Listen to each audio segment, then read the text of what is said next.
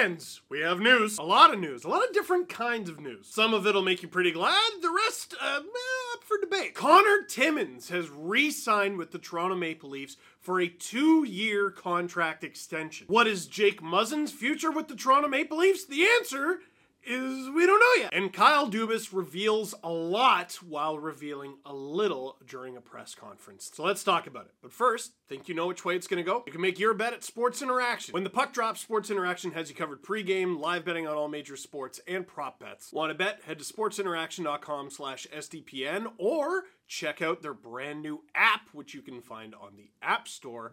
It's 19 plus though. Please play responsibly. Let's start with the news that I think you're going to like the most. The Toronto Maple Leafs have signed Connor Timmins to a 2-year contract extension. That contract will pay Timmins $1.1 million next year and the year after. Not bad for a guy who played 6 games in the American Hockey League and had a -10 in those 6 games this season. Dude, Connor Timmins has had a wild season, and I think we need to talk about that before we talk about how we got to this contract. He's recovering from every injury. Like, he was a second-round pick of the Colorado Avalanche. He was a key piece going to Arizona in the Darcy Kuemper trade. Kuemper going to the Avalanche and then winning a cup there. Producer Drew, did you like that? Did you like that I mentioned that? I mentioned that for Drew. But during his recovery earlier this season, Timmins played 6 games with the Tucson Roadrunners. He had 3 assists in those 6 games. The right-handed defenseman did, but he was a -10. Not that plus-minus is the be-all, end-all, but that's quite bad. And then in the 2 games that he played with the Coyotes this season,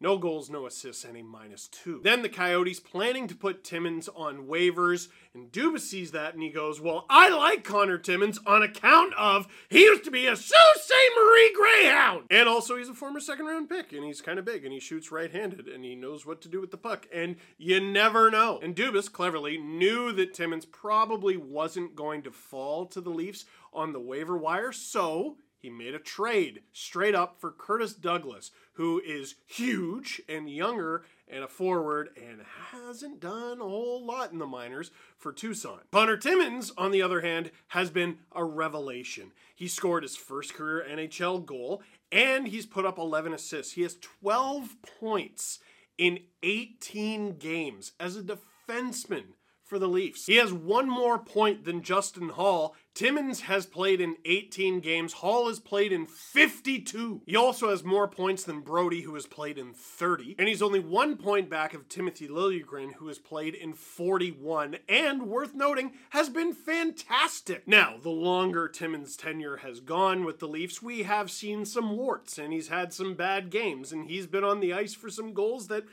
frankly were his fault. But with Timmins, what you hope is that the good outweighs the bad. And with Justin Hall's contract expiring this season, the Leafs could potentially have a hole to fill on their right side. We know they got Brody, and he's probably going to fill in there, even though he's a left-handed shot.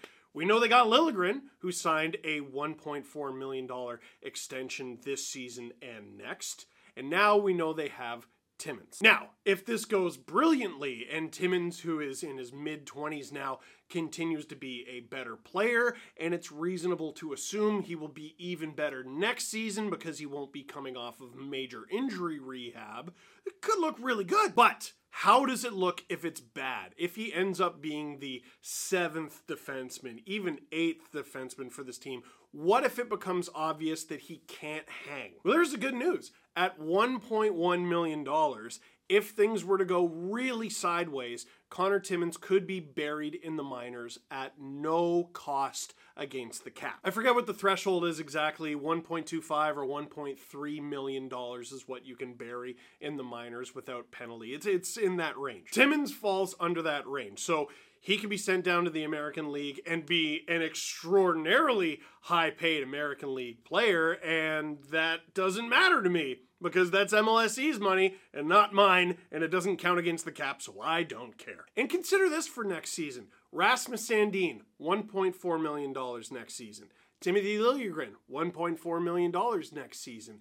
Connor Timmins, $1.1 million. Next season, the Leafs have all 3 of Sandin, Liljegren, and Connor Timmins for a combined $3.9 million.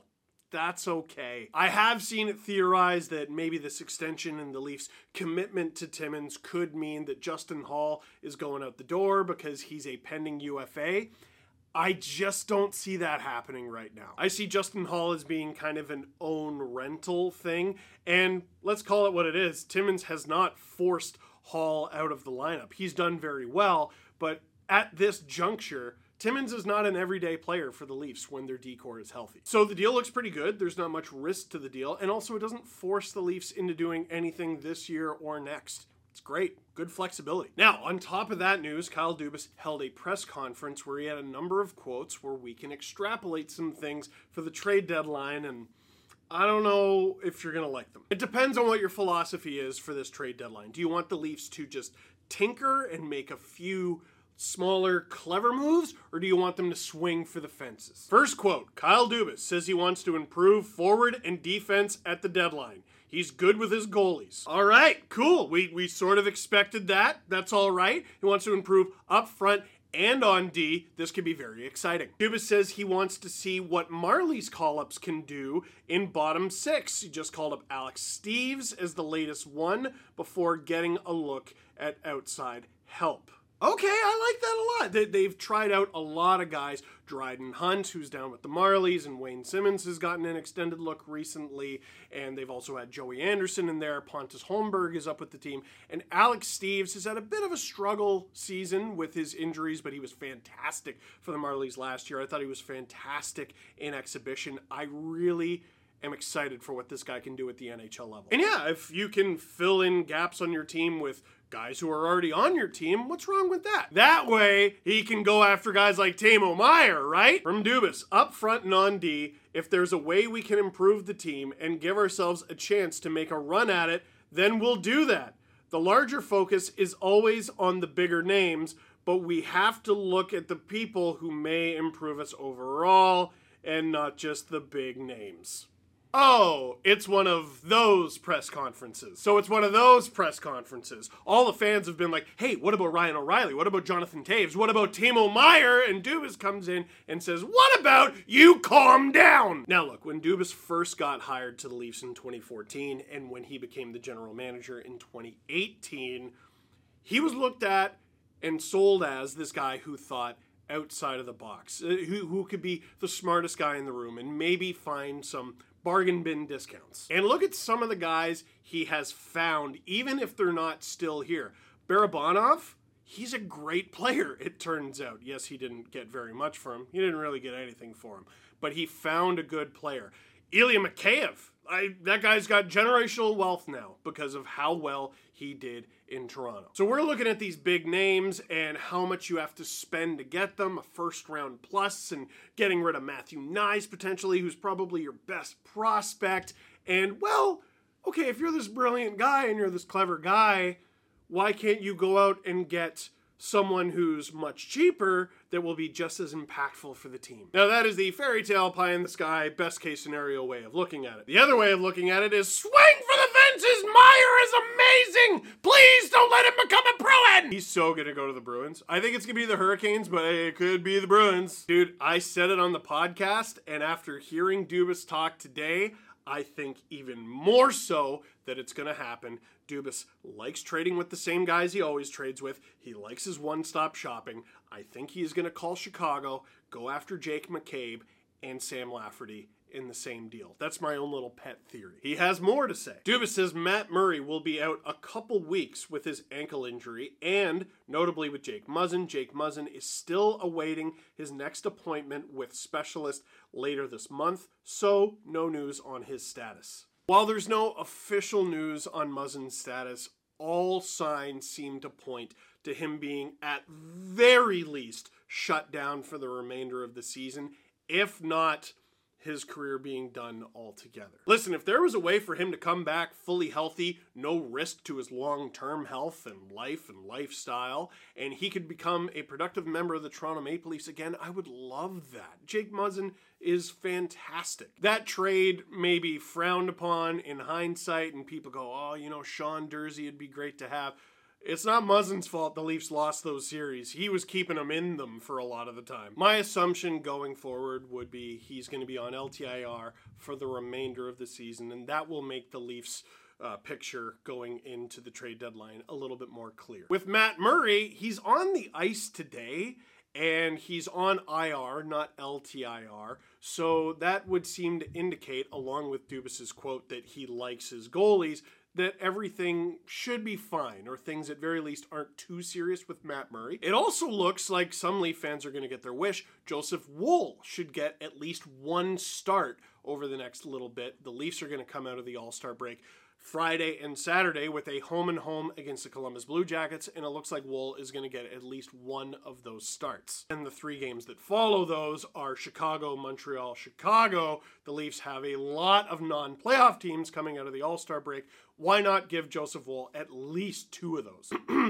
Joseph Woll, who, by the way, had a fantastic All-Star weekend with the Toronto Marlies in the American Hockey League All-Star Game and Skills Competition. Then this one is low-key juicy. You gotta look for it. Kyle Dubas declines to answer if there have been any talks regarding his own expiring contract. He says it won't affect his deadline approach. It's not about me and my status. It's about what's best for the team, and that's what we'll continue to look at. Listen, as a fan of the team, I want answers. I want to know if this guy is going to be a part of the team going forward. I don't want to have to worry about this in the early days of the summer. Listen, if Dubas, makes some moves here at this deadline, and more importantly, if the Leafs at least make it to the second round, they win an actual playoff series. If they do that, I think they sign his extension the next day, regardless of whether or not the playoffs are over or not. They win the series on a Monday, they sign the extension on a Tuesday, they begin their second round series on the Wednesday. I would be so cool with that. Heck, the Leafs beat whoever in the first round, Tampa, let's be honest. They should sign Dubas that night. Yes, he's been with the Leafs organization for a while. He hasn't actually been the GM for that long. It feels like longer because COVID scrambled all of our brains, but you're starting to see he's drafted pretty well. He's done a good job of getting these bargain bin guys. I'm starting to like the full body of work with Dubas. There is just one very obvious thing missing, and that's any kind of playoff success. If he gets that success, you lock him up immediately. And Kyle Dubas on Michael Bunting and Maple Leafs' other pending free agents, that would include Justin Hall. We want to see what the rest of the year brings before we commit to anything necessarily. Seems like a very polite way of saying, stop asking! Matthew Nyes has also said that he's itching to join the Leafs after his NCAA season is up, but we don't know exactly when that's going to be, and ideally, if you were Matthew Nyes, your team would win the championship, which means you stay in longer, which means you're going to have to wait to join the Leafs. Basically, for the most rabid fan base in the sport, you're not going to get a lot of answers today. You're not going to get a lot of answers in 3 weeks when the trade deadline comes. Even after the trade deadline, you are going to have to wait to see what the Leafs are going to look like heading into the playoffs. Also, let me just throw this out there. Maybe he's lying. Maybe this is just to throw us all off the scent, and he just wants us to leave him alone, and maybe he is going to swing for the fences and go after a big fish. Or maybe he's telling the truth, but today's truth is not necessarily tomorrow's truth, and maybe today there's no opportunity as the front office sees to go out and get a big fish, and then an opportunity opens up, and all of a sudden, I don't think we need this first round pick. I don't think we need the next one. I don't think we need Matthew Nyes either. Or, in my fantasy, the Leafs give up nothing and get everything. That's the world I want to live in. So, what do you think of the Timmins contract? What do you think of Dubas' press conference today? And what do you think heading into the trade deadline on March 3rd? It looks like things might pick up pretty quick. The Rangers made a big move. If you want to see me talk about the Rangers' big move to New York, the Rangers were already in New York. Tarasenko goes to New York. Go to the SDPN YouTube channel where I talk about it there. And speaking of trade deadline, today was the NBA trade deadline. You're going to want to catch up on the live stream that we did on the SDPN YouTube channel with S and Gunn, the Objective Basketball podcast. They had a live stream, and it was fantastic. They've been doing such a good job this week because the NBA has provided quite a bit of news. But for now, that is it for this one. Thank you very much for watching. Click like if you like this video. Click subscribe if you really liked it. Tell all your friends. Connor, Timmins. No? What? Timmins? No, you're right.